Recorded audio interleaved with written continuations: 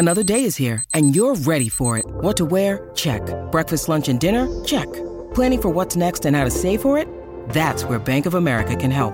For your financial to-dos, Bank of America has experts ready to help get you closer to your goals. Get started at one of our local financial centers or 24/7 in our mobile banking app. Find a location near you at bankofamerica.com/talktous. What would you like the power to do? Mobile banking requires downloading the app and is only available for select devices. Message and data rates may apply. Bank of America N.A., member FDIC.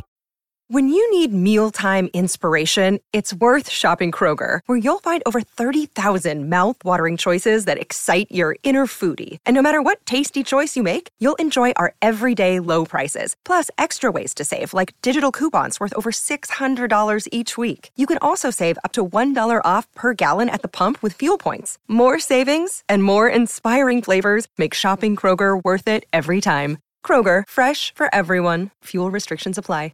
With threats to our nation waiting around every corner, adaptability is more important than ever. When conditions change without notice, quick strategic thinking is crucial. And with obstacles consistently impending, determination is essential in overcoming them. It's this willingness, decisiveness, and resilience that sets Marines apart. With our fighting spirit, we don't just fight battles, we win them. Marines are the constant our nation counts on to fight the unknown. And through adaptable problem solving, we do just that. Learn more at marines.com. Oh, it's a goal. Who got the assist? Who got the assist?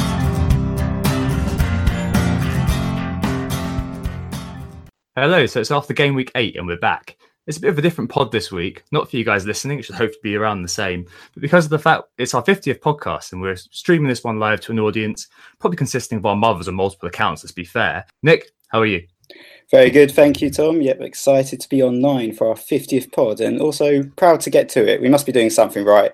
Anyway, just to say quickly, of course, we are Who Got the Assist. You can find us on Twitter at WGTA_FPL, and you can use Spotify, SoundCloud, or wherever you like to listen and subscribe.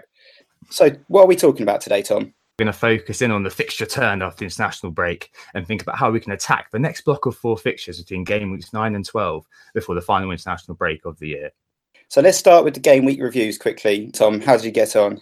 I actually have a decent one this week, Nick. I don't know what's happened to me. I seem to have become characterised as a bit of a patient FPL manager, which is against form. That's unusual, yeah. I know. You know what they say, like someday it's going to be fine. And I got 2 free transfers. I resisted the Harry Kane urge, and hell, cheaters always cheating. We're in London on Friday, and I think because of that, I was away from Twitter, I was away from social media. I think that that kind of saved me in some ways from being tempted to kind of get Harry Kane in.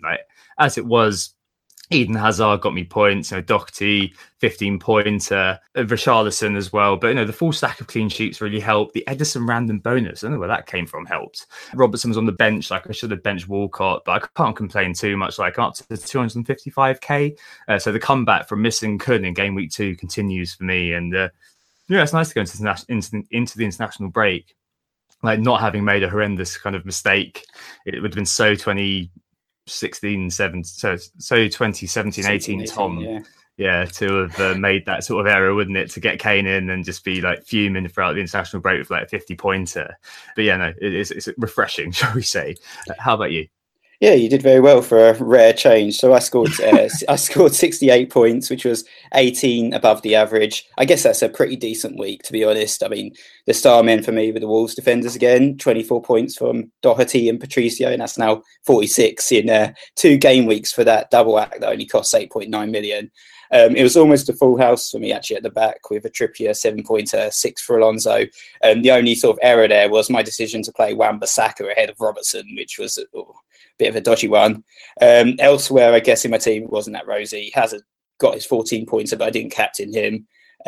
Salah blanked, Maddison and Kane blanked as well. I was just shouting at Kane, is this it, when he just got his 1-pointer? But, I mean, the only saving grace, I guess, was that the men I sold, David Silva and Aguero, blanked too.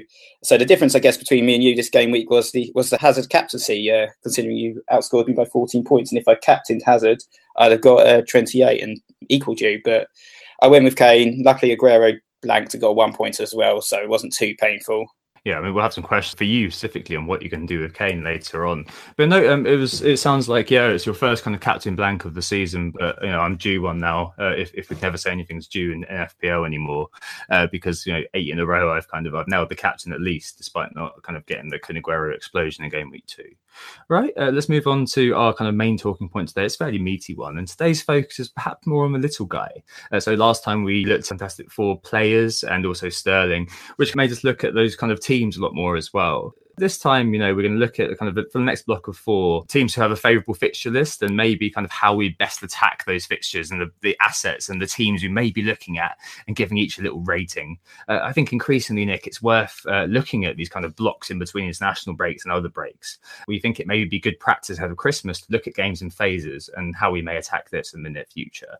So yeah, we're going to cut this into sections. We're going to talk about clubs with 2 good fixtures, 3 good fixtures, and 4 out of 4, and we'll have a look at their key players and some team stats as well, just to help you out in your decision making. Should we start with Bournemouth then, Nick? I know you've had a little look at these guys already. Yeah, for sure. So Bournemouth have got Southampton up next at home. Then they play Fulham. Then they've got Manchester United. Then they play Newcastle. So, I mean, they're playing Man U, but the other 3 are pretty decent fixtures. Bournemouth have been smashing this season so far. They've scored 16 goals, 4th highest in the Premier League, and they're playing 5th worst of defence, then the worst in terms of goals conceded. Then United, who've actually conceded 14 goals, and then the 4th worst defence, Newcastle. But in total, they've actually made 99 goal attempts, which is the 2nd best goal conversion percentage in the entire Premier League with 16.2. Bournemouth are just a really interesting one. Like, the more you look into them, like watching them, it's very tidy football, isn't it? It's very incisive passing. And in kind of Football Manager parlance, they focus on working the ball into the box. I've got a good stat for you, Nick. Bournemouth are currently 7th behind the Big 6 for touches inside the penalty box of 193, which is just 7 less than Arsenal and Man United. Interestingly, Man City are top with a mammoth 348 touches in the penalty box. Chelsea at 245 and Liverpool at 243 have over 100 less touches.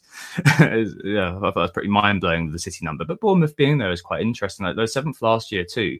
Southampton were randomly 6th. Talking about Bournemouth, I guess we've got to look in the context of there being that 10-man game week for Watford last week, in which they ran riot. Fraser, Wilson and Josh King are the guys to be looking at. Should we start off with the midfielders then, Nick? Yeah, for sure. So I mentioned Ryan Fraser. Obviously, there's also David Brooks that's worth mentioning. So Fraser, one of our questions was sort of whether he was a seasoned keeper or whether it was time to chuck him. And it's a bit of a dodgy time for Fraser owners because he does have a knock. I think Ben Dwinery tweeted about Fraser saying that McLeish had said that he'd failed a medical with the Scotland doctors and we had no choice but to send him back. But there's a question here, is this just another international break injury? Because after the last international break where he had an injury, he came back and he got an 18-point return, and a lot of people had sold him thinking he wasn't going to play in that Leicester fixture. And then he went and absolutely smashed it. So those that have Fraser are, obviously a little bit concerned about this injury. But I still think it's worth keeping him and watching and waiting, obviously, with him. There's also that risk now with Stanislau being back, that he won't start the next fixture with the likes of Brooks, who we mentioned, doing very well. He's now scored 2 goals in 2, though he looks like he should still be drinking a juice box with his lunch. Looks like a very young guy, doesn't he? Ryan Fraser, off Scotland duty again, injured. He's joint 3rd midfielders, 48 points, 3 goals, 3 assists. 0.5 million price rise, 6.0, and his ownership has skyrocketed from 4.5% when I owned him on my wildcard in game week 3 to 22.7% now. He's created more big chances than any other player with 8. He's joint 3rd for chances created behind Hindu Monkey's favourite Siggy, who's actually on fire at the moment, 23, and David Silva, 22. So how David Silva hasn't performed for you, Nick, is an absolute abeyance, really. It's created the chance every 28 minutes, and he's a bonus magnet too. So the yellow card is the only thing that stood between a mega Pascal Gross style 3 bonus point haul versus Crystal Palace in game week 7. David Brooks, you mentioned, is a very tidy player as well. Our designer Matt really loves him as a Sheffield United fan. He said they had the most shots in the box amongst Bournemouth midfielders with 9, 4 big chances, just 8 and 2 for Fraser, and he scored 2 goals in 2 games, as you said. So 5.0 in the cheapo bracket. He looks pretty decent, but I think Ryan Fraser's assist points potential, I guess, are the 2 things which kind of draw the eye about Bournemouth. And I think 6.0 Fraser maybe is a little bit reaching peak expensiveness, but you still wouldn't criticise someone for bringing him in, I guess. There's definitely interesting options in the Bournemouth midfield there. So if we move on to the attack now, there's obviously a choice between 2 players. Josh King and Callum Wilson.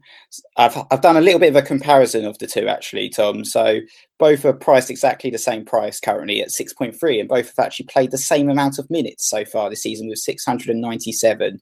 So it's a little bit, in terms of their sort of price and appearances, it's very even.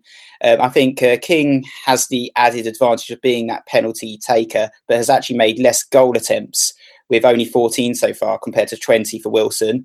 But Wilson has had slightly more chances created. So Wilson's been more of a creator this season with a ridiculous 7 assists so far.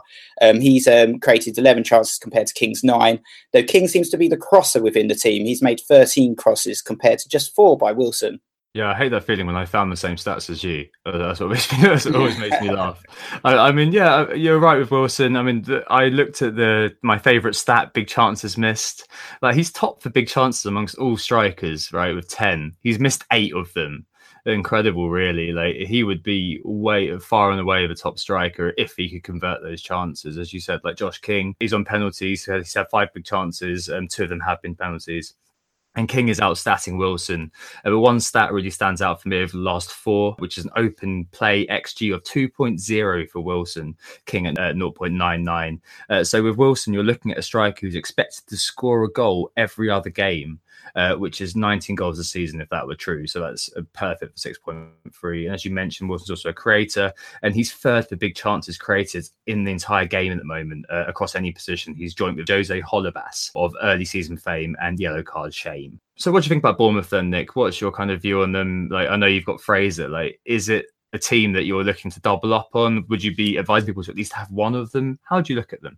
I would definitely advise people to at least have one of them. They're obviously performing really well. If you take aside the Burnley match, they've been a really exciting team to watch, and they've had a prolific attack. Actually, only 3 attacking players, Sterling, Aguero and Hazard, have actually scored more points so far than Ryan Fraser and Callum Wilson. So, yeah, definitely Bournemouth have been really impressive so far this season. I think there is a case for doubling up. I have been looking at the forwards and whether I can fit them in my team. But yeah, they've still got a good run of fixtures as well. Southampton, like we said, up next, then Fulham, United, Newcastle. So I think there is a case for doubling up. Last time we talked about doubling up, they played Burnley next and lost 4-0. So you never know with the likes of Bournemouth if they can sort of maintain the form that they have currently. But at the moment, they're definitely a team to be looking at. People might say that, it might be a bit late to be jumping on Bournemouth. Like, the issue is that looking at the teams that they're about to face, they're playing Southampton, who are 6th, and Fulham, who are 3rd in terms of shots conceded. And Fulham are the side 1st for shots conceded in the box. Saints are 6th for shots conceded in the box on top of that. So I mentioned the touch in the box data earlier on in terms of what Bournemouth's kind of key headline stat is. Those 2 things combined make me kind of think that, yeah, Bournemouth have a good chance of doing well against those teams if we kind of look at the Watford game and think, yeah, there were 10 men. But the underlying presence seems to be that Bournemouth are actually a fairly good team. And as you said, very exciting going forward. So I guess moving on to Wolves then, we said at the start of the season with FPL Stag, could they make the top 8? And it's looking like they really can. I mean, defence is where everyone's looking at the moment, and they're equal with Liverpool, joint bottom for shots in the box conceded on 42. City are the bottom of just 29, and they're joint bottom for big chances conceded with just 5, which is the same amount Callum Wilson has created. Wolves and Nick, what are your views on these guys? Well, obviously, I've been quite a big advocate of the defence so far, and I've been doubled up with Doherty and Patricio, and they've been brilliant for me. So I've started by looking at the defence. So if we start with Wolves fixtures, they've got 2 decent games coming up. They've got Watford at home, then Brighton away. After that, it gets a little bit trickier with Spurs and Arsenal. So it'd be very interesting to see how actually they do against those teams, because if they can get clean sheets against the likes of Spurs and Arsenal, then they're definitely season keepers. But it's worth actually comparing them a little bit to the likes of Burnley last season, who had a similar start, only conceding 6 goals in their first 8 and managing 3 clean sheets. And previously, we've also seen the likes of West Brom, Southampton and Leicester in their title-winning season prove themselves as fantastic options at the backs and perhaps unlikely options at the back. And I actually fondly remember Southampton in the 2014-15 season, where they only conceded 33 goals in 38 games. And I had a double up for the entire season, pretty much the entire season that year, of Bertrand and Fraser Forster, which really did well for me. Wolves look like, even though they're sort of a promoted club, with a midfield of Moutinho and Neves and a European Championship winner in goal in Patricio, they definitely have the potential to sort of be season keepers in the defence, especially Doherty. I'm sure you've got some stats on Doherty, but I've also got some stats. But do you want to start? The same ones, to be honest. Yeah. I was just going to say that after the international break as well, like if people are looking at Tottenham and Arsenal and saying, "Oh, I've got to get rid of those guys," after the international break as well, on game week 13 and 14, they've got the fated Huddersfield and Cardiff double up. So who knows? Maybe we'll even be buying Jimenez at that point. But yeah, no, I've got some stats on Doherty as well. Like, I mean, in terms of the defence, it's very difficult to look past him at the moment for me. I'm sure there's going to be a lot of people who are looking at him and they've got 4.4, 4.5 to spend on a defender. In which case, I can see there's a case, Johnny, for example, he's creating a chance of having a shot every 18 minutes. You've got Bolly, who's looking like a bit of a bonus magnet. But Doherty is kind of the man, isn't he? Joint fifth for chance created amongst defenders, joint fourth with 2 big chances created. And I mean, what else have you found on Doherty, Nick? What else can you dig up to back up the Irish Alonso? So, yeah, he is really the Irish Alonso, being sort of second for goal attempts out of all defenders. He's made 12 goal attempts, just behind Alonso 16, but he's actually had more penalty box touches than Alonso. He's had 24 penalty box touches, which is more than any other defender, and also more than the likes of Sigurdsson, Pogba, Ryan Fraser and Andre Schürrle. So Doherty really seems to have that sort of attacking edge to him. So he's getting clean sheets and he can get attacking returns. So that goal was coming. It wasn't a surprise that he scored at the weekend because he's been so attacking, and he's continuing to benefit from rises in true Stephen Ward style. He's now actually 0.3 more expensive than teammate Johnny. So if you don't have enough for Doherty, you can afford Johnny, who's been pretty prolific as well going forward. He's had 8 goal attempts, scoring once, and also had 20 penalty box touches, which is only 4 less than Doherty. What was interesting was that Doherty is second for shots in the box with 11. Top is Michael Keane of Everton. He's had 12 shots. They've all been in the box. Incredible, really. Any Fantasy Football Scout members out there should compare Doherty with Alonso over the course of the season. It's really scary how close they are. What point per cost value that is for Doherty is absolutely insane. Your man Patricio, Nick, is another interesting one I think that's worth talking about. If we kind of both agree and we both have Doherty, we both had him, I can see why people are just like, oh, I've missed the bus on that one. I think it might be worth, if you can just fit him in, of just jamming him in there and just getting it over with. It's one of those sorts of players at the moment, given the stats. But Patricio is an interesting one. A key stat for him, Nick, he's second amongst keepers who played every game with in terms of save percentage of 85.3%. Alisson's top with 85.7, so not very far behind. And Ederson is third and 81.3. And he's faced second most shots outside the box with 13. Joe Hart is top with 14. So he's a very worthy set and forget. And he serves you quite well, hasn't he, Patricio? Yeah, for sure. I mean, when I saw that he had the £4.5 million valuation, I just jumped straight on that because I thought that was a bargain. I expected him to be priced at 5.0 with his international pedigree, but the fact that Wolves were promoted team seemed to put them in good stead in terms of the prices. So I was very happy with that 4.5 million valuation, jumped straight on him at the beginning of the season, and benefiting from him. Just one more thing on Patricio, Nick, before we move on to Jimenez. He rotates very, very well for those mad people who like rotating 4.5 keepers. He rotates perfectly with Fabianski between game week 9 and game week 21. So that gives you a home away rotation of Watford at home, Brighton away, Burnley at home, Huddersfield away, Huddersfield at home, Cardiff away, Cardiff at home, Crystal Palace at home, Bournemouth at home, Watford at home, Fulham away, Burnley away and Brighton at home. That looks pretty good, doesn't it? The last player, I guess, to talk about from Wolves is Jimenez. He's only 5.6, but he's started every game so far this season. They don't have too many attacking options going forward, but he seems to be the leading man. He's very kindly priced, so he can step in as a third striker, and he has been getting assists and the occasional goal, a couple of goals so far. And in terms of goal attempts, he's getting plenty of attempts. He's had 24 goal attempts so far, which is only 2 less than Harry Kane, joint 4 for forwards. He does look like kind of the main attacking option. He's been involved in 56% of Wolves' goals so far. He's very unselfish. He's prone to a bit of a shocker on the field. I think it was against West Ham when he was played through on goal and fell over his own shoelaces, didn't he? He's had 7 big chances missed, just behind Wilson. He level with Wilson for chances created. And he's had a bit of a weird career, Jimenez. He played a lot in his home country, but when he moved Benfica, it was like he was never anything more than the bench option. So there's an argument that he's kind of finding his feet, but he does seem kind of to be essentially very unselfish. So it looks like, for 5.7 he is now, Nick? I think that's quite a decent option. I mean, at that price, you'd be happy with 5 points per game, wouldn't you? Yeah, for sure. I think he's a very good value option. Like I said, he's getting plenty of opportunities, getting plenty of goal attempts, but has been a bit, rubbish in front of goal. He's been snatching at a few of the chances. The Burnley game, there were a couple of instances where he really should have scored. But the main thing is he's getting into the positions. He's got midfield players who are setting him up constantly, and there doesn't seem to be too much competition for the start as well. So yeah, he's definitely an option if you are looking at tripling up on Wolves or doubling up and investing in a cheap attacker. I think he's a decent option for sure. It's interesting to think that, as assets in of themselves, regardless of who they play for, like having those, you've had Patricio and Doherty, and other people may have kind of Patricio, Doherty, Bennett and Johnny, some combination there. We saw that Matt Kearney, Boshing the Carp on Twitter, has had the triple up, and that's kind of paid serious dividends the last 3. There's definitely a case here to look at the double up just in the quality of the team itself and the value of those assets, regardless of who they're playing for, right? Like the clean sheet potential has got to be pretty damn high for players in that price bracket, and they're going to overperform, I think, that PPC, points per cost. And next year, I think that they're going to score very highly, aren't they? Yeah, definitely. I can imagine the likes of Jimenez. A lot of these Wolves players will be top of our metric next season. But the following season, of course, there'll probably be an extra £2 million,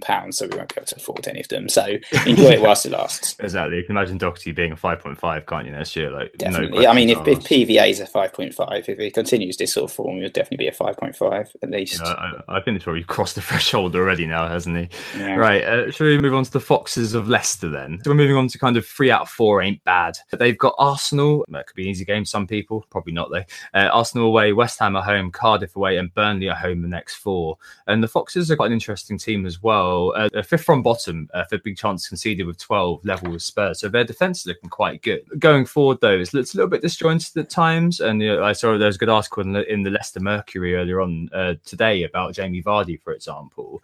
But looking at the data, the players aren't looking too bad, are they, Nick? There's definitely some options within the Leicester team. I invested in Maddison last game week. He's on set pieces, corners. I think he seems to have taken up that mantle of the talisman in midfield as well, since Mahrez has obviously moved on to gladder tidings, and he's showing a consistency of returns. He's relatively active going forward. He's had 17 goal attempts so far, which is the joint highest for Leicester alongside Jamie Vardy.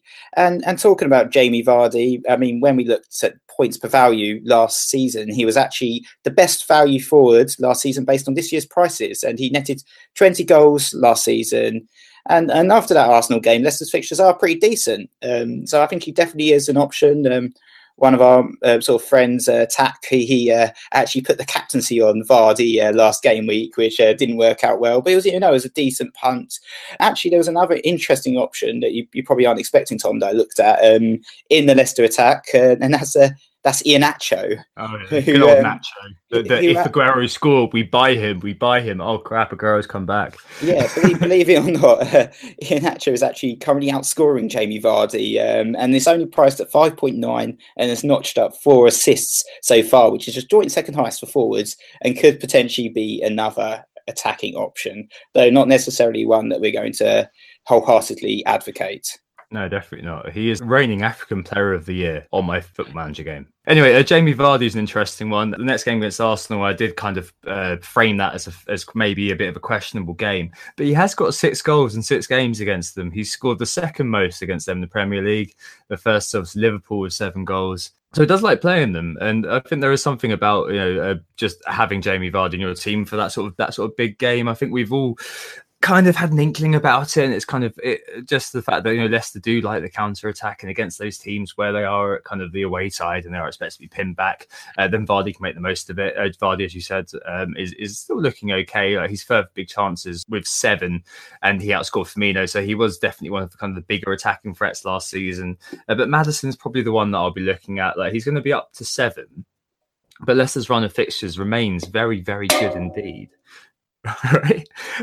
So after Arsenal, between game weeks 10 and game weeks 15, so over 6 game weeks, they didn't play any of the teams in the top 6 last season, which is definitely kind of scope for points during that time frame. And Maddison's 7th for chance to create 15. He's actually below Seri at Fulham, who had 16. Looks involved though, and he's responsible for Leicester being joint 3rd for chances from set plays with 6. In defence, you've got Maguire at 5.5, who's maybe a little bit too expensive, but he has had 8 shots in the last 4 games, so he's averaging 2 shots a game at the moment, which is pretty good. And also a tip from Stefan and our beloved FPL Stag as well. Ricardo Pereira, 22 pen box touches, 4 goal attempts, 3 in the box. I mean, that's level 4 attempts with Shane Duffy, almighty Shane Duffy. However, it's the case that when you watch Leicester play, like, he is actually genuinely really, really involved. Potentially, if he does kind of come to fruition as out of position 5.1 right winger in defence, that could be really good value. And it could be a case that almost go 4-3-3 or something like that. With the Leicester defence, I just don't trust them at all. They seem terrible defensively. We seem to have Wes Morgan getting himself sent off every other game. They're just not very good defensively. And I just don't think it's the right moment to invest in a Leicester defender. But, like I said, someday I might do. Yeah, I think the time for Wes Morgan potentially having a route into the England team is all over, isn't it, really? Okay, do you want to take a quick break there, Nick, and then we'll move on to Liverpool in just a second? Yeah, let's take a break. Who got the assist? So we're back, and it's time to talk about Liverpool. So Liverpool actually have a really decent run of fixtures. They play Huddersfield, Cardiff, then it's Arsenal, and then it's Fulham. So they're playing essentially 3 of the sort of worst teams in the league based on the amount of goals conceded so far. And, Huddersfield and Cardiff have both really struggled so far this season. Fulham as well, after that sort of 5-1 mauling by Arsenal, they look really terrible defensively. So, I mean, if this was pre-season, we'd definitely be talking about doubling up with the Liverpool attack. We'd say Salah was a cert, he's a must-own. Mane, we'd say, is probably a must-own as well, or Firmino, or one of the two. But I don't feel like we're going to say that, to be honest, considering the last 4 Premier League games. We've actually only seen 2 attacking returns in total from Mane, Firmino and Salah. And that's also excluding a very drab performance against Napoli in the Champions League. So it's really 5 games. So I think the Fab Three just don't seem to be firing. And there seems to be a bit of a vision of division between the bunch. I'm rigidly sticking with Salah, and I'm probably going to be captaining him. I did a quick sort of comparison of the key stats between game week 1 to 8 this season and last season, and he's coming out on top actually with a higher XG so far this season, with 0.7 goals a game for game week 1 to 8 compared to 0.5 goals a game. He's made more goal attempts, and he's actually also had more penalty box touches, so the quality of his final ball, I guess, has been a little bit concerning, and this has been obvious for people watching him play, and it's reflected in his shot accuracy, which is only 37.5% for game week 1 to 8 so far this season compared to 53.6% at the same time last season.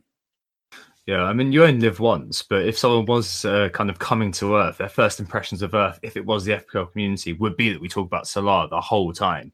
I'm almost kind of slightly bored of talking about it now to some extent. So, I mean, as you said, the stats are still very, very good. Top for attempts, 32, big chances, 8. He's also top for shots off target with 10 and big chances missed with 6 of his 8 big chances. He's gone to the Callum Wilson school of finishing, no doubt. Liverpool themselves, they're 4th for chances created with 82, they're 5th for shots 115, and 4th for chances in the box with 80. And Alisson, as I mentioned, has the highest save percentage. But I guess it's trying to disentangle for people. We're not going to attack the most Salah versus others question today. Like, you've got your own points by now. You've probably heard a plethora of opinions on it, and I think that you've just got to come to your own decision now. We're not going to help you too much. We're going to read off some stats, but that's probably about it. But I think what's interesting is talking about the defence, Nick, because many people are looking at those kind of next 2 games particularly and thinking, well, maybe alone 1, maybe alone 2, and thinking, well, that could be 12 points in the bag per game. That could be 24 points over the next 2 games minimum. I mean, if you look at Robertson, he's only had 2 shots. If you look at TAA, he's only had 6. There's no great shakes in terms of attacking threat. I mean, in terms of assist potential, Robertson's 3rd for chance created with 12, 2nd for chance created with 4, chance created every 60 minutes, which is brilliant. That's worth double digits. I mean, do you think it's worth having somebody else alongside Robertson, or are you going to? I'm sticking with just Robertson. It's just me. Like, do you think it's worth having that kind of double up just because of how good the fixtures are looking? Yeah, I mean, the fixtures are really good.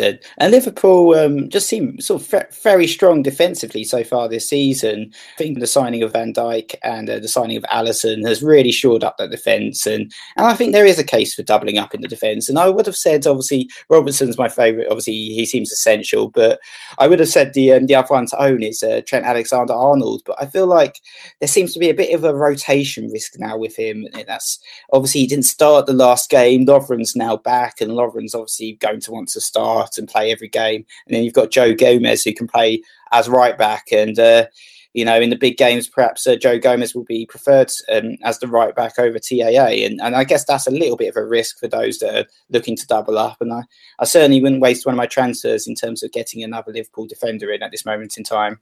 Yeah, I think that makes sense. I mean, I think tactically what happened was that with TAA leaving bags of space behind him and Robertson leaving bags of space behind him, that Klopp against Man City didn't want to be able to be attacked from both wings. So I think Klopp probably looked at that and just thought, well, at least I can kind of shore up one wing, which means playing the centre back Gomez. I think he is technically a centre back, or at least that's kind of his preferred position. But as the right back, kind of a full back with a defensive remit to kind of overload on the left hand side. But at least they've got some kind of solidity elsewhere. Like he can tuck inside to allow back three and Robertson's bursting forward.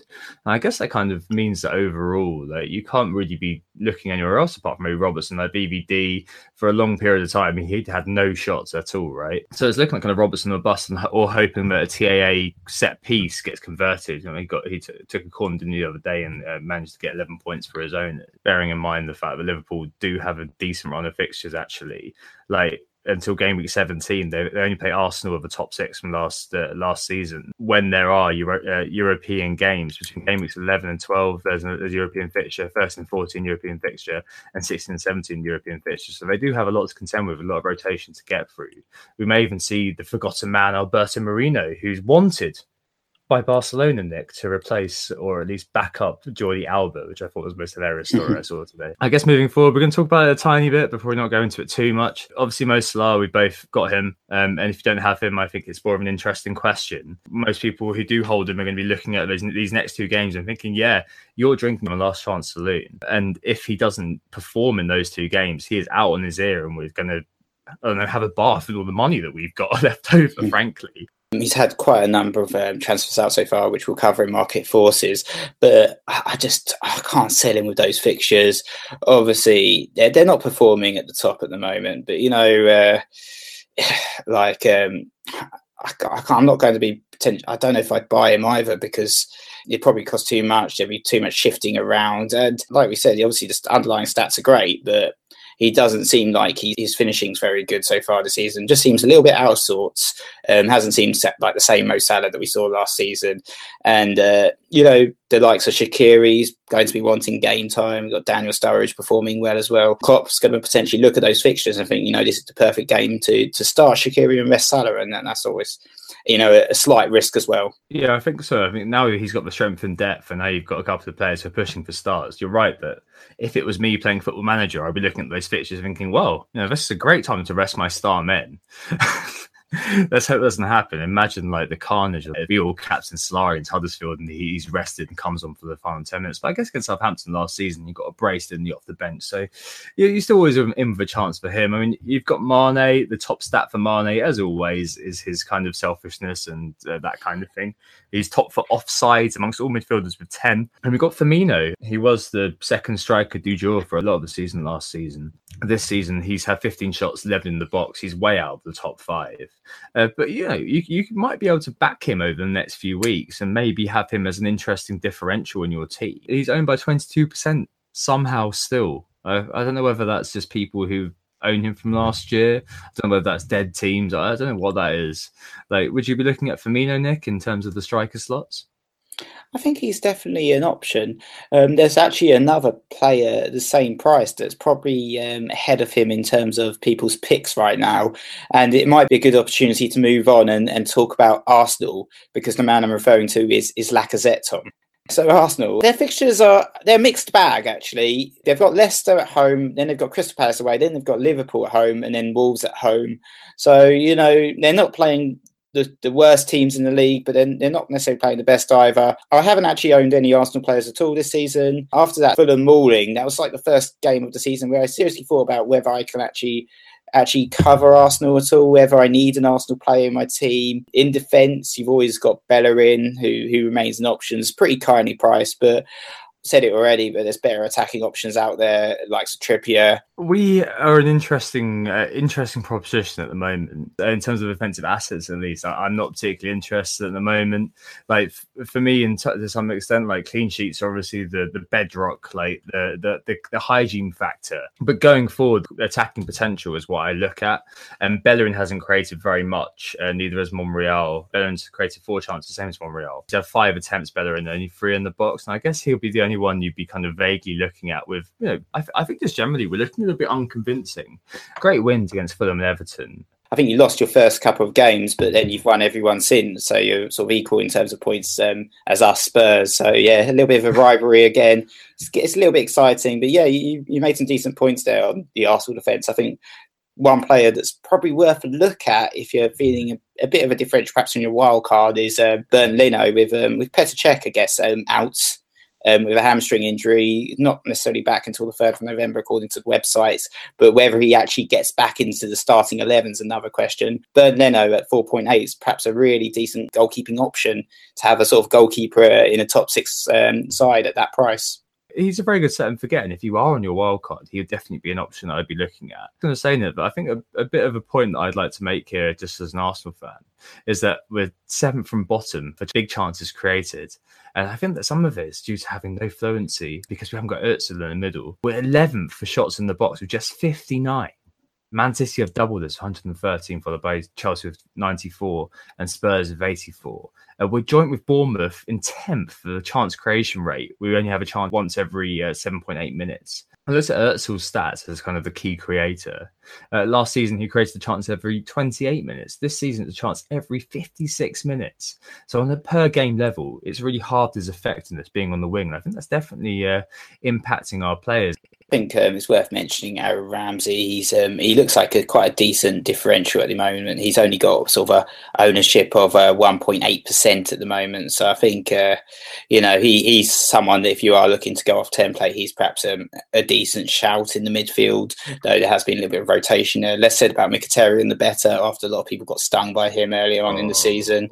But up front, obviously, you've got 2 key men. You've got Lacazette and you've got Aubameyang. And Aubameyang smashed it last game week, actually, even though he didn't start and he was unwell. A lot of people sold him and got punished. He hit form finally. Obviously, you owned him in the pre-season, but has got rid, so you didn't get the points.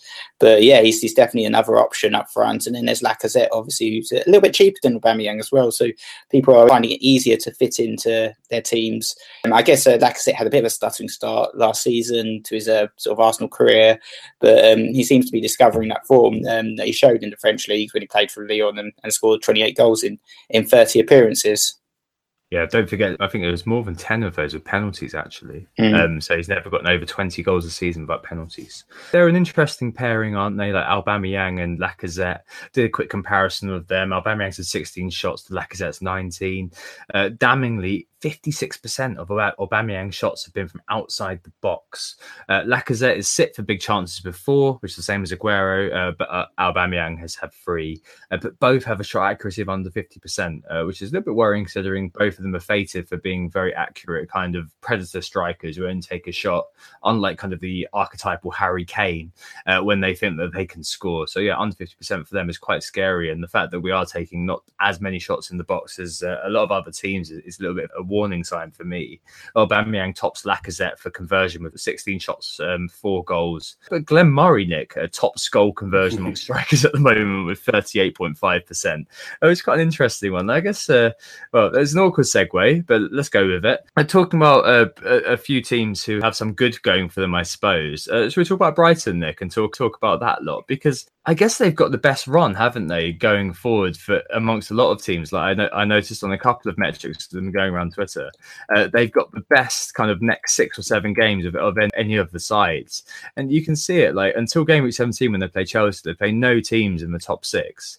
Last season, a difficult game was Everton in game week 11, but maybe it was the case for looking at someone like Murray or someone like Knocker, or of course the goal machine, which is Shane Duffy. Yeah, I know Shane Duffy's a favourite of yours, Tom. It was quite famously last season, Duffy and Dunk were sort of right at the top in terms of goal attempts for defenders, but didn't manage a single goal between the two of them. And obviously, Dunk, I think he scored about 3 or 4 own goals as well. So he was in negative equity and still is in negative equity in terms of goals in the Premiership. But yeah, Duffy seems to be your man, doing very well for you. I'm not too keen on bringing him in. I I can't fit him into my team unless I was to upgrade Wan-Bissaka with a little bit of spare cash from a Kane to Aguero downgrade. But it's not someone that I'm particularly looking at or interested in taking hits to bring in a Brighton defender at this moment in time. In midfield, you mentioned Knockaert at 5.5. I think he's a very decent priced midfield enabler. He's another one who had sort of a very tough sort of opening season in the Premier League. Had a few personal issues he was going through as well at the time. There's an interesting interview, actually, I think he did for either The Guardian or BBC News. It's worth reading at some point if you get a chance, talking about sort of personal issues and sort of mental health. Is very interesting. But he had a tough opening season after sort of being one of the leading scorers in the Championship, probably the player of the season in the Championship in Brighton's promotion campaign. But he seems to be finding his feet now. He's scored one goal so far this season, but he's also had 15 goal attempts, which is right up there with top midfielders, sort of same amount as Richarlison, only 2 less than Maddison. So he's up there with the other guys who are a little bit, about $1 million or 1.5 million more expensive than him. So I think Knockaert's a really decent shout in terms of the midfield. He's very kindly priced at 5.5.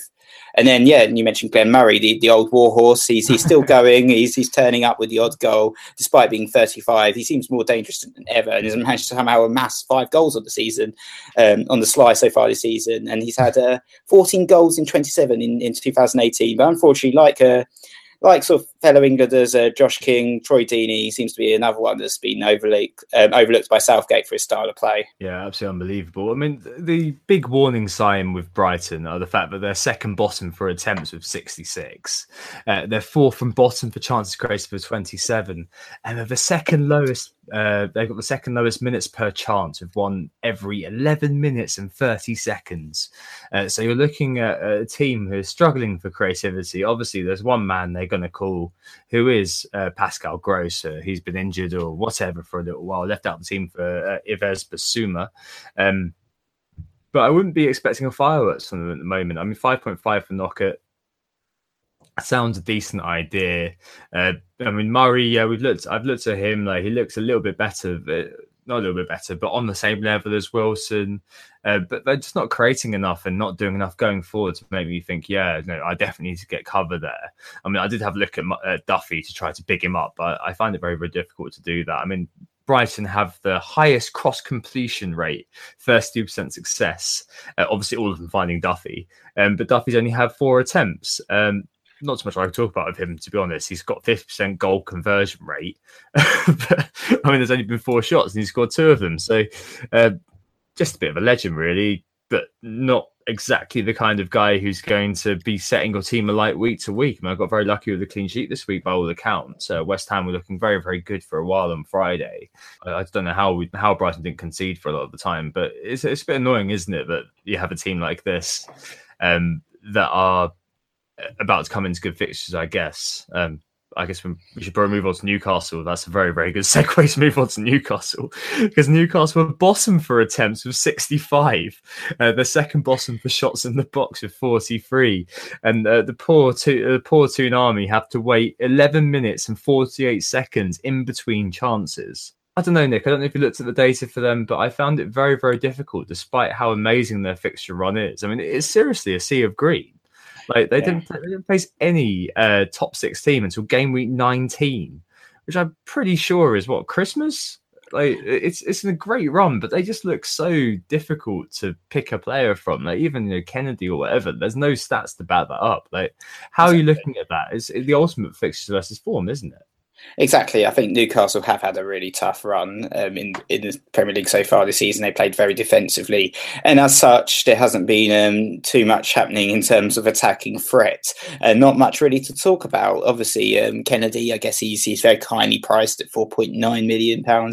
He could potentially sit there as a 5th midfielder in your team and could come in for some of the games, potentially if you're looking for a 3-5-2 strategy or something along those lines. He could fit in quite nicely and quite cheaply. But then I still think there's other options, even at that price, which are better, such as the aforementioned David Brooks at Bournemouth and Will Hughes at Watford. So I don't know. I'm not really a big fan of Kennedy. I think he is an option at his price, but not necessarily one I'd be looking at. The likes of Matt Ritchie hasn't really done much this season either, and he's too expensive at 5.9 to truly consider. You've always got John Joe Shelby if you want one of your players to get sent off, which he hasn't actually managed so far this season. But he's another option. We're clutching at straws a little bit here, as you can probably tell. Fact, I met John Joe Shelby in Brentwood High Street fish and chip shop on the day he got his England cap. Anyway, it's very difficult, isn't it, to find a player here, I guess, that you're going to be really looking at. I mean, you've got Kennedy perhaps at 4.9, a little bit of an enabler, despite the fact there's not very much going for him. Maybe Muto will silence the critics.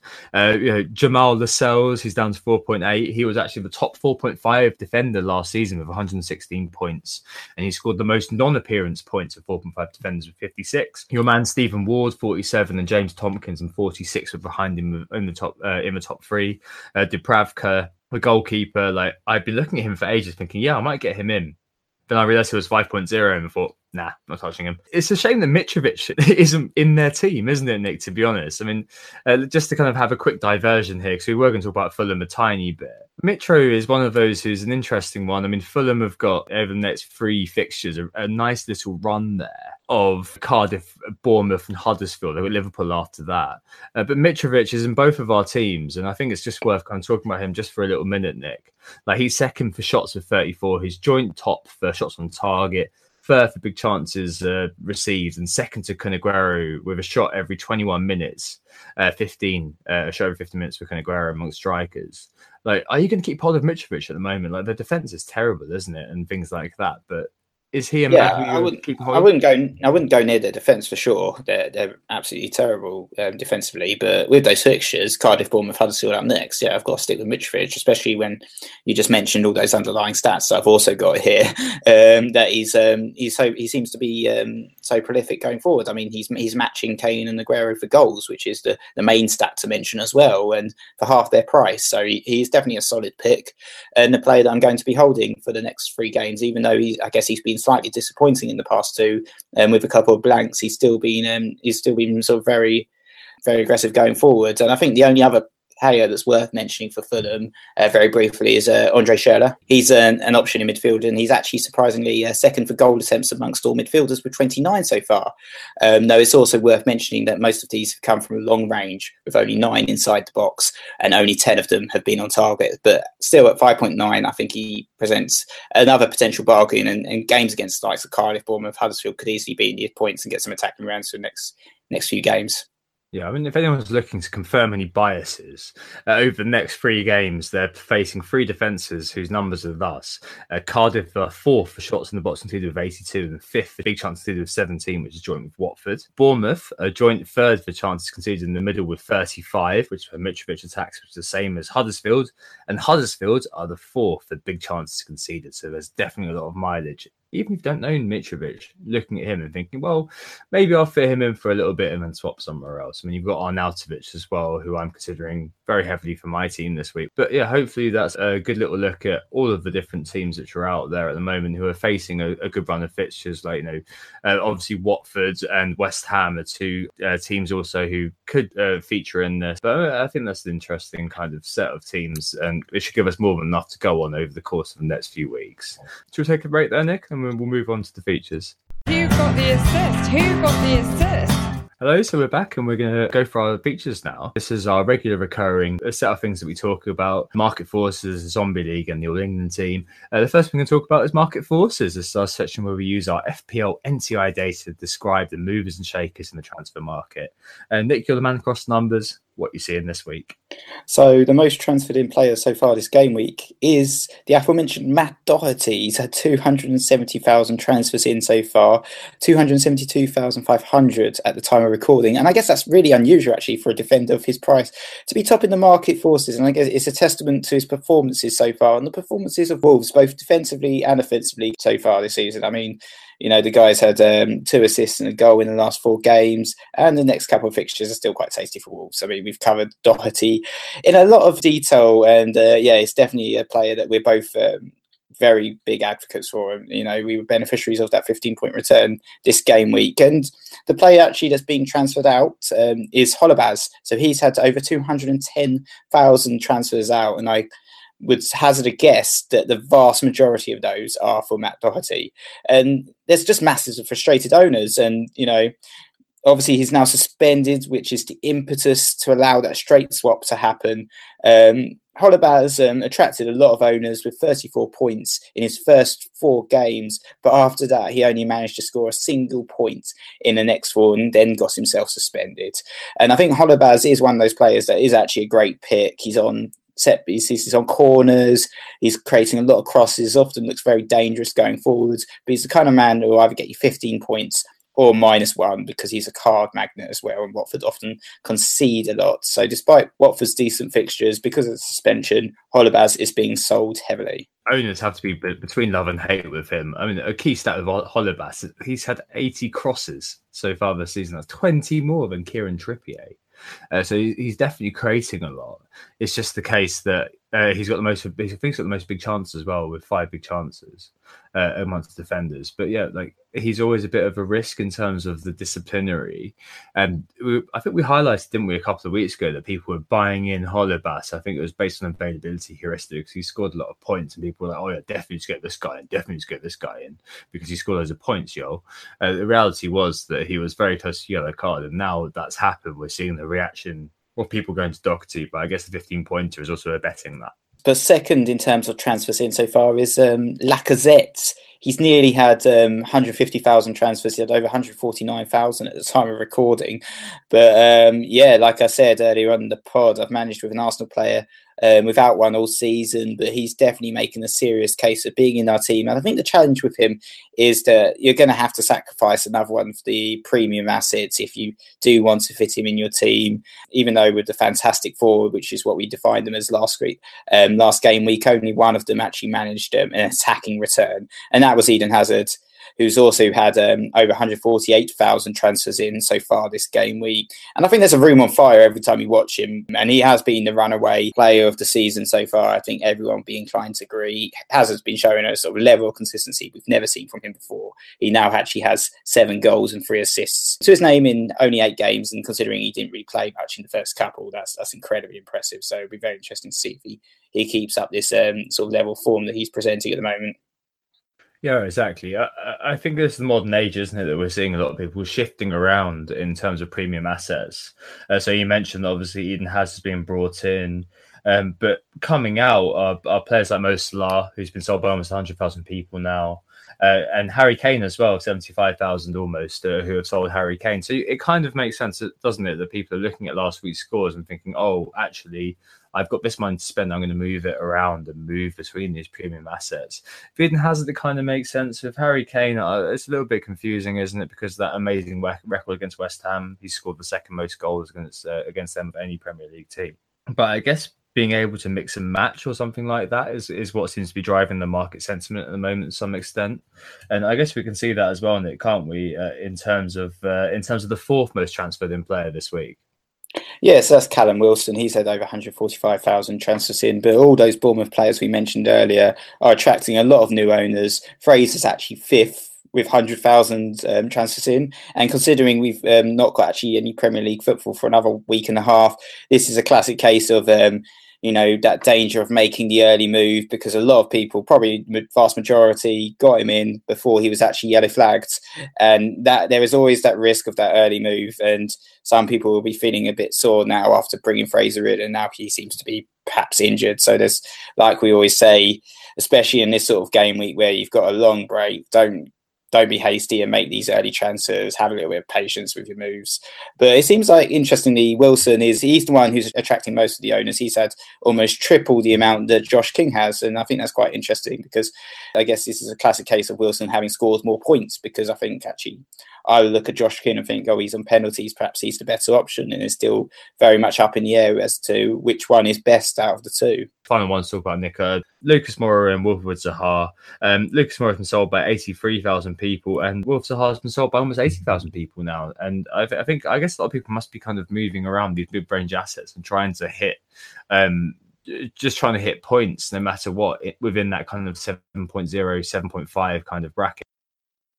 Yeah, for sure. I think Wilfried Zaha, obviously Palace had brilliant fixtures at the start of the season, a really good run of sort of 8 opening fixtures, and now it starts to really get tough for them. They've got Everton, Arsenal, Chelsea, Spurs, Man U as their next 5. It doesn't get much harder than that. And Zaha still has an ownership of 22%. And I think owners probably be slightly disappointed in terms of his attacking return so far. He has managed 3 goals and an assist, which is pretty reasonable, but he's had a fluttering of yellow cards, 3 yellow cards also so far, and his hasn't got any bonus points either. So his biggest sort of return so far this season, I think, has been 7 points against Huddersfield, which is not great. So he's been a little bit disappointing for people who, I guess, who sort of expecting him to really press on and prove himself as the best asset. In that mid-price forward bracket, and I think probably you'll see a lot of people that are switching from Zaha to Wilson with Wilson playing so well at the moment, and people doing Zaha to King as well. And I guess it's the same with Moura. He started off the season really well, but hasn't had attacking returns in a little while. So people are probably moving their cash around, looking at likes of Richarlison, who's had over 100,000 transfers in, looking at likes of Siggy as well, who's also had 97,000 transfers in so far. Cool. All right. Should we move on to the zombies then, Nick? This is where we check on the progress of our shambling zombies in teams run by unspecified family members. This is our no chips, no transfers, no changes team. And I just want to shout out to FPL Singapore and Superstore Man on Reddit for helping identify some newly reanimated zombies this week. So my bandhana came down a little bit. How did your zombies do this week, Nick? Yeah, I mean, it was a bit of a zombie-related disaster for me. I mean, it's not hard to explain what went wrong for the team. It was only 37 points. Kane got them 1 point, and Arnautovic 1 point. I have Mahrez, who famously skied that penalty. He only managed 1 point as well. I also had Eric Bailly, who famously was substituted after about 18 minutes in the Newcastle game and got me zero points. Yeah.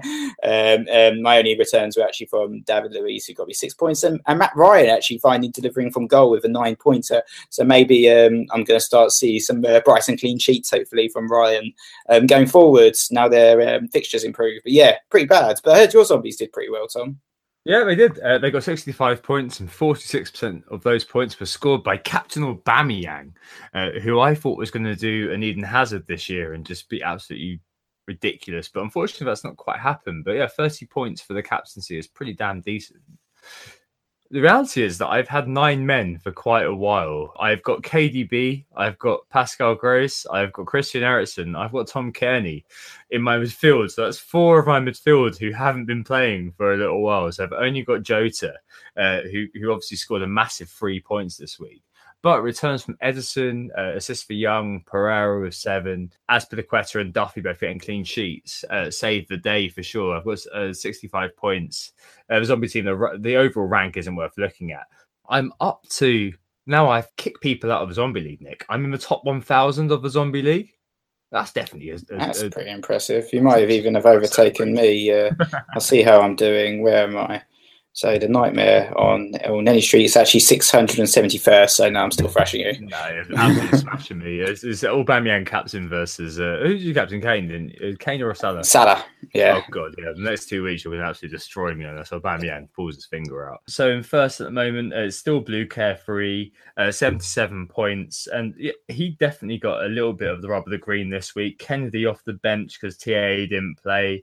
But yeah, 77 points, and his zombie team is in the top 20k, 16,000 in the world. The zombie team up 770 points for Blue Carefree. Hazard captain, and England's Josh King in the team for him. In second, it's Tarelin, who got 94 points this week. Aubameyang captain, so Doherty with 15 points, Josh King, Sigurdsson, all driving that there. In third, we've got Ryan Gaunt, Zombie Killers, who got a 70. In fourth, FPL Connor takes a tumble with 57. And in fifth, Zombie Mango, Rob Hayes, also takes a tumble down to fifth. Quick shout out to 38 weeks later, Marino Bruin. He got 97 points this week, which is absolutely ridiculous for a zombie team, to be honest. Clean sheets from Edison, Mendy, Robertson, Van Dijk and Trippier. A 5-high defensive stack. Sigurdsson, Richarlison in the midfield, and Captain Aubameyang and Josh King doing the business for him. So very well done. I think it's still interesting, isn't it? Just seeing how these kind of teams are going and how far away from our initial start of season perceptions the actual season has taken us. The final thing to talk about is the All England 11. the All England 15, I suppose. It's a bit of a poor week, actually. They're 300k or so last week, so they're level with me. But they've gone down to 842k this week, which shows how fine the margins are at the moment. 48 points, they're just 4 points off what Fantasy Football Scout would call a solid week on Twitter. No moves were made. Kane C, blank. Sterling, Maddie, Vardy, blank. But Josh King with 11-pointer. The Norwegian Callum Wilson got 14. But, we'll take the 11 from Josh King. And then Walker, Bennett and Trippier did some bits at the back. But there's no bench because TAA and Lingard didn't show. But, 48 points is still okay. We've got 2 free transfers and hopefully we'll be able to push our way up soon. Doesn't seem to be too many prolific assets out there that are sort of knocking on the door. So we'll have to think about what we do with those transfers. But, it's a bit stop-start, a good week and then a bad week for them at the moment, isn't it? Yeah, exactly. Okay, let's take a break, Nick, and we'll move on to the questions at the end. Who got the assist? So we're back and it's time to catch up with the Who Got the Assist mini league. And there's not been too much change at the top. Top of the league still is Richard Nyquist with Love Street FC. He's had a really good season so far. He's got 67 points this game week, which is pretty decent. He also had the double up of Patricio and Doherty in defence, and had Alonso and Robertson, the likes of Fraser and Hazard, very similar to my team actually now. And he also made the same mistake as me, as in he captained Harry Kane, which is the only reason he didn't do better. But he is still overall rank of 29. And having a great season. Really nice guy on Twitter as well. So well done, Richard. But he's got a couple of people on his tail actually. He's got Ashley Humphrey with Keaton Moy Hart, scoring 70 points, only 1 point behind Richard. Another solid team, but Captain Hazard. So keeping the pace on Richard. We've got Kurt Goodwin with the Iron Laddies. Had a brilliant score of 91 points, bringing him right up the charts, and he's only on 610 points now, but he's 8 points behind Richard in terms of overall rank. Really decent score. Captain Hazard also had Callum Wilson and Doherty in his team as well. And then there's Guy, Wijnaldum, Leviosa on the same points as Kurt. He scored 85 points this game week. And then you've got Greg Bradford with Electric Guitar. Joint on 5th with Andrew McKinnon being Arnautovic, both on 601 points. Just 1 point behind them as well is Simon Johnson, who also had a really good game week, scoring 94 points. He's now on 600 points, part of the 600 club. So well done, Simon.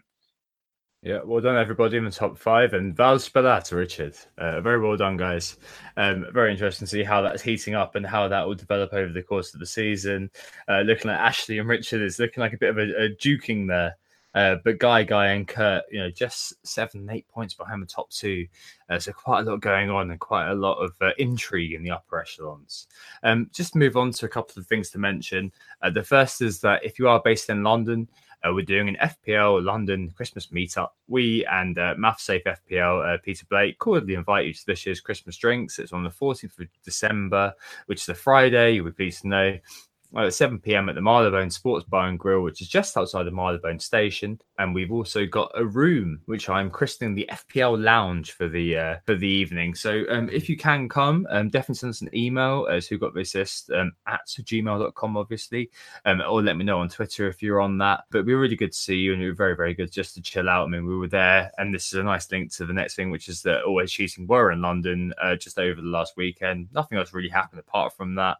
It was just a great weekend altogether, and Always Cheating brought a lot of people all together in the pub in Camden on Saturday night. It was just excellent. Everyone came and we were all just FPL people having a chat about the game that we love. And the final thing to mention is that we're going on the FPL show, aren't we, Nick, on the 1st of November? We don't know what we're talking about yet, but amazing to just go and do it, meet James and Jules, and just be surrogate Southerns for the day. Yeah, no, definitely looking forward to appearing on the FPL show. That's going to be very exciting for both of us to meet James and Jules as well. And looking forward to the London Xmas meetup. So if you guys can make it, then that will be brilliant. Yeah, so we've got a room, as Tom mentioned.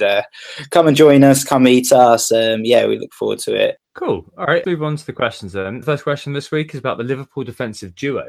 FPL Prince asks if we're interested in the Liverpool double up at the back. And John Thompson asked about Lovren specifically. What do you think about this? We've spoken about this a little bit already, this podcast, in terms of Robertson at least getting our vote. But the double up, Nick? Do you think it's worthwhile? Would you do it? I think there's a case for the double up. Robertson, for me, is looking essential. I think you could potentially double up with TAA, who's looked pretty deadly on the set pieces. But as I said, with Lovren now looking fit, did very, very well in the Manchester City game, going to be competing for starts. You've got Joe Gomez, who can play as a right back. There seems to be a fair bit of rotation risk now, actually, in that Liverpool defence. And it seems that perhaps only Robertson and Van Dijk can be assured of starts. Also, I think this is, as I said as well, this is a very crowded market. So to double up on Liverpool defence, you'd have to sacrifice perhaps another premium defender, perhaps Alonso. And I'm definitely not sacrificing Alonso. I don't know if you think it's worth doing a double up, and who you'd sacrifice in your team to fit another Liverpool defender in, Tom? No, I mean, I've got Alonso, Robertson, Doherty, Duffy, and Wan-Bissaka, and Duffy and Wan-Bissaka are anchored to that bench. And I think those kind of three, Alonso, Doherty, and Robertson at the moment, just seem pretty settled. Like they're going to be consistent. They're going to keep scoring points over the course of the season. Having Liverpool double up, the only thing I'd be looking at doing maybe moving Ederson out for Alisson, just because I'd be thinking, well, Ederson was there because he's got me 4 clean sheets in a row. But he'd been there for that amazing run of fixtures. So maybe I'll swap him for Liverpool. Now they're running into a fairly decent kind of purple patch. In terms of Lovren, I don't think he's nailed. I think that would definitely be the abiding factor about him. If you're looking at have a Wolves player there, you could have a Duffy, you could have a Lascelles almost from Newcastle there. I'm not sure whether that is value for money to have a player who you beat every week worrying about the rotation. I think that Gomez is going to get a lot of game time with Lovren, and they're going to rotate alongside the fixtures sort of thing. And TAA is probably in possession of that right back slot. So for me, I just don't think it's worth looking at Lovren, and having Liverpool double up is probably good, but it's one of those things. It's almost don't buy, don't sell. Like if you do want to have that Alisson in goal, that might be worth a look. But other than that, I think having Robertson's the key asset. And if you have TAA already, maybe definitely keep hold. But I wouldn't be looking at buying him in. Shall we move on to the next question then? And this is a question for me, actually, it seems. And it's about Harry Kane. And Karthik and Rao and FPL Lonesome have asked, what do we do with Kane? So obviously, I transferred him in this game week, and he scored us 1 point. I felt so down. I was walking for miles. At the moment, in terms of keeping Kane or getting rid of him, I'm between love and hate on him right now. It is a tough one. There you go, Tom. I think with the Aguero ownership, not having Aguero for that home match against Burnley is pretty scary. However, it isn't like Kane has a bad fixture. We know that he's performed well in the past in those London derbies, and you certainly will be up for the game. I've also mentioned on the last pod about how Kane will deliver you 90 minutes, whilst Aguero will no doubt be hooked early around the 60-minute mark. However, the other problem with Kane this season is he appears to be playing a more withdrawn role this season. This was actually highlighted in his play against Cardiff on Match of the Day. And I did have a little quick look at his heat map for game week 1 to 8 from last season compared to game week 1 to 8 this season. And it's actually quite evident that especially around the penalty box and in the penalty box, Kane isn't as active as he was last season. He's had less goal attempts. He's certainly looking a lot less prolific. And after the West Ham game as well, Spurs fixtures, they're okay, I guess. They got Manchester City, which is obviously a really tough game. Then it's Wolves, Crystal Palace, and then Chelsea. So it's not the best run for Spurs. It'll be a case of, do I keep Kane for this week? Or if I've got a spare transfer lurking around still at the end of the international break, because I haven't got any other fires to put out, perhaps I'll just do a swap for Aguero and get Aguero in for that Burnley game. Yeah, no, I can understand that. It's that was kind of why I didn't do it, because I was just thinking, well, I'm going to want Aguero by the end. Quick shout out here to Barnaby Jones, who triple captained Kane, and also a shout out to Adam Efferson, who triple captained Arnautovic this last game we just gone. So a couple of examples there of when taking the punt doesn't quite pay off. Moving on there, Nick. The differential power, FPL Centre, who's going to appear on this podcast very, very soon. Game week 14. Look forward to him. If you could give him a follow on Twitter, he's at FPL Centre. He asks, how many differentials should chasers be looking to incorporate into our teams? And Ida Main also asks about that. at the end of the day, differentials, you're always looking to them to fire you up the ranks, aren't you? But I guess the question is, how many should we be looking at? And should we be placing, talk about a scarcity heuristic with Simon March, like to what extent should we be favouring differentials, or should we just be templating up at this point? I think there's a lot of risk in favouring the differential, especially when you're chasing. You saw it last season, Tom. You're always you're always kind of a little bit behind the rest of us for the entire season, and then you had an opportunity to sort of catch up at the end of the season as well. But you made some gambles, and you went for those differentials over those players that perhaps you should have been investing in. You took that chance on Alexis Sanchez, despite the fact he was out of form. And I think, but then I think there are other differentials out there.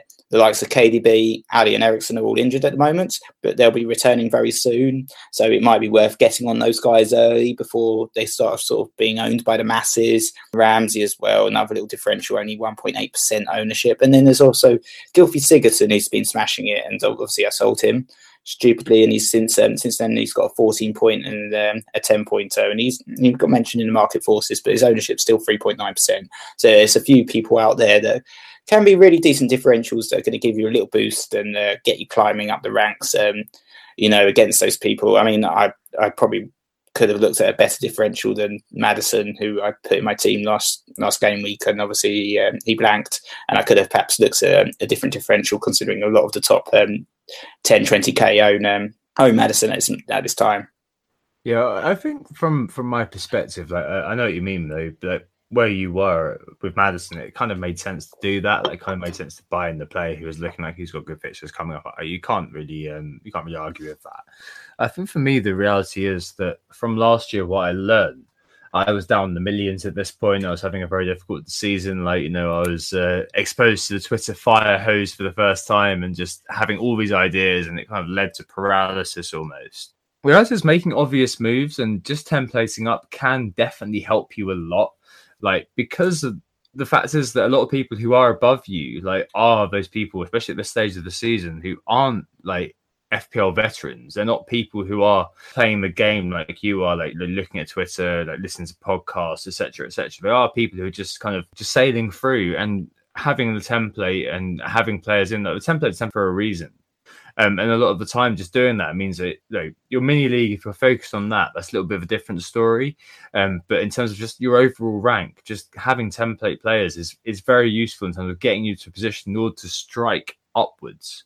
Like last season over Christmas, I got to 200k. I ended up at 300k. It was my worst ever finish in terms of being serious.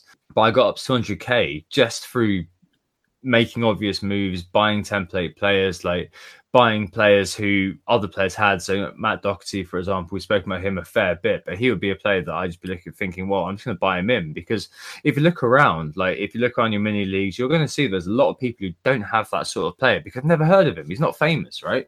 So if they're looking through for a defender, they're not going to look at this guy. They're going to be thinking, well, unless he gets a really high score, like a Stephen Ward kind of thing, like they're not going to be thinking of buying him in probably.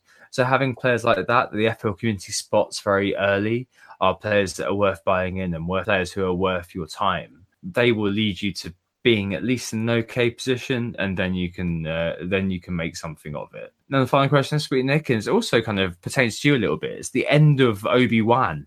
Is he going to be struck down and made in something more powerful than you could ever imagine, Darth? Brad Francis asks whether we keep or remove Obi-Wan-Bissaka. And you've been saying for a while, Nick, in our Slack, that you've been thinking about getting rid of him and moving him on. And you're a good person to ask about this question. Well, I mentioned Crystal Palace's fixtures when I talked about Wilf Zaha during Market Forces. And yeah, Everton up next, which is, okay, I guess. But then after that, it's Arsenal, Chelsea, Spurs, Man U. So you're not going to be wanting to play this guy in any of those fixtures. So he is just going to be rotting on your bench if you do keep him. So there's no point. I don't necessarily think there's a place for him in my team at this moment in time, especially when we talked about all these other defenders that are performing better. And, there's the likes of Bennett, for instance. I could triple up on Wolves. And if I didn't have 2 Wolves defenders already, I'd certainly be looking at Bennett as a straight swap from Wan-Bissaka to Bennett, considering Bennett's, I think he's even cheaper than Wan-Bissaka is now, considering Wan-Bissaka's had a couple of price rises. I mean, it depends. I could upgrade him as well to the likes of Duffy if I was thinking about a little bit more strength in terms of rotation on my defence, because I do have I am playing a 4-4-2, and the rest of my bench is pretty crappy. I mean, I've got Hoberg and Success, and I can't see any of those guys being decent options on the bench as well. So maybe I'd want to upgrade Wan-Bissaka to the likes of Duffy, who is likely to perhaps get a few clean sheets in his next fixtures, or maybe even a sacking return. So it's a possibility that I am going to get rid of Wan-Bissaka, maybe upgrade him if I do sell Kane and get Kun in, because it gives me a little bit more free cash to spend. But it's certainly not. I've only got 1 free transfer for this international break, and it's not worth a hit for me, because it's not necessarily. It's going to be sort of a tidy up on the bench. And the great thing about Wan-Bissaka is he has been really good this season. He's got lots of bonus points. He's got a few clean sheets. He's looks quite exciting to watch, and he was very cheap, as in he was only 4.0. And when you're talking about points of value, you don't get much better than Wan-Bissaka, a player that we only spent 4 million on, who's getting us plenty of returns and is an option from the bench. But with the fixtures not looking too good for Palace, there is an argument for getting rid of him.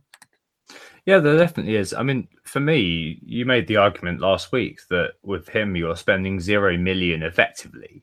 I think that's definitely the abiding factor. It feels like a bit of a luxury transfer almost to be messing around with him, because he's basically second, third, maybe first bench at some point in the season.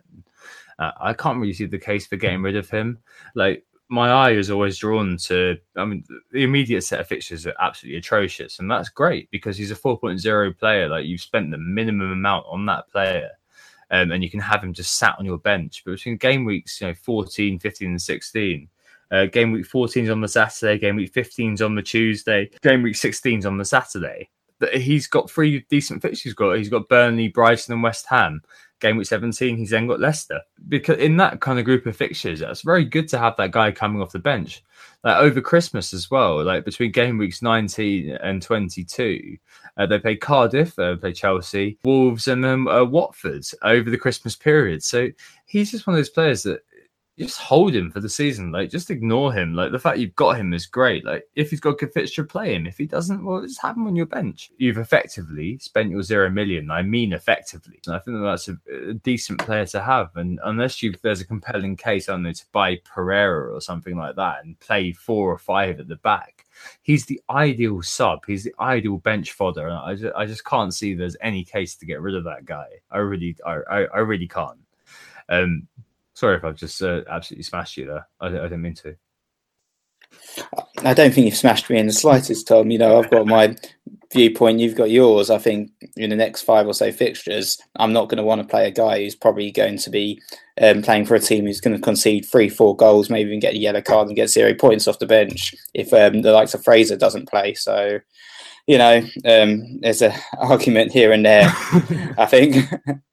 Yeah, no, that makes sense. I just think that he's always going to be sitting second, third bench or whatever for me. So there's very low chance he's going to come on anyway. So you might as well just hold him for that and take price falls, price rise. He's always going to play for Crystal Palace, I think, at this point. Those are the ends of the questions. So let's move on to the transfers and captains this week then, Nick.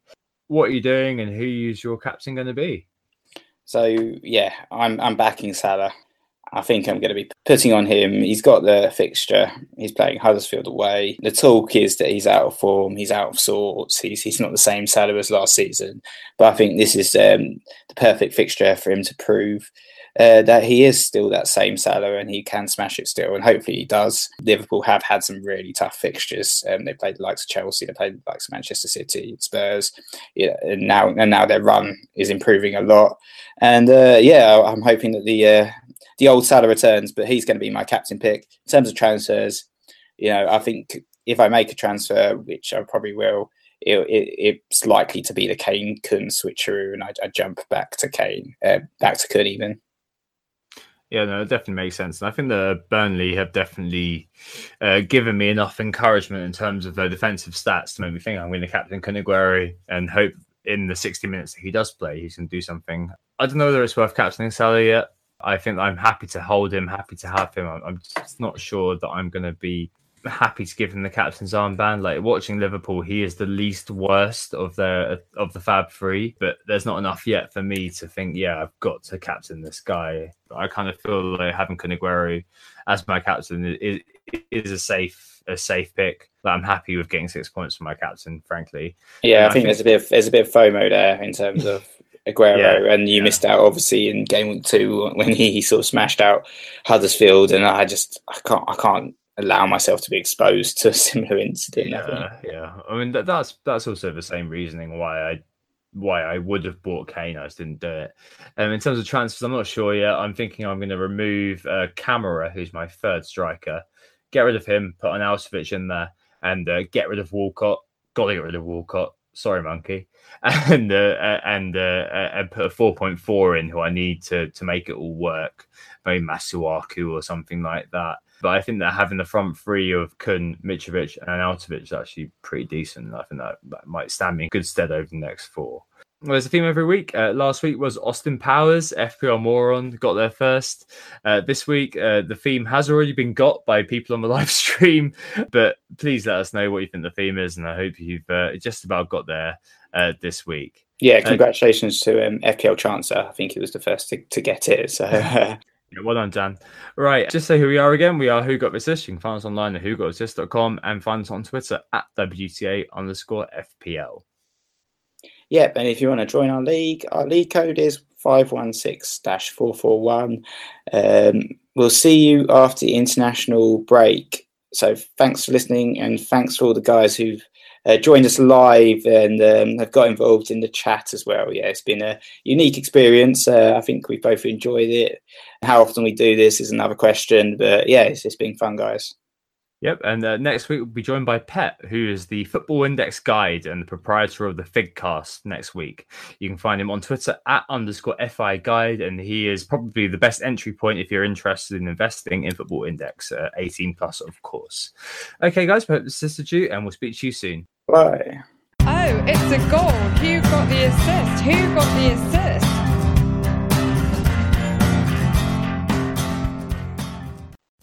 Sports Social Podcast Network.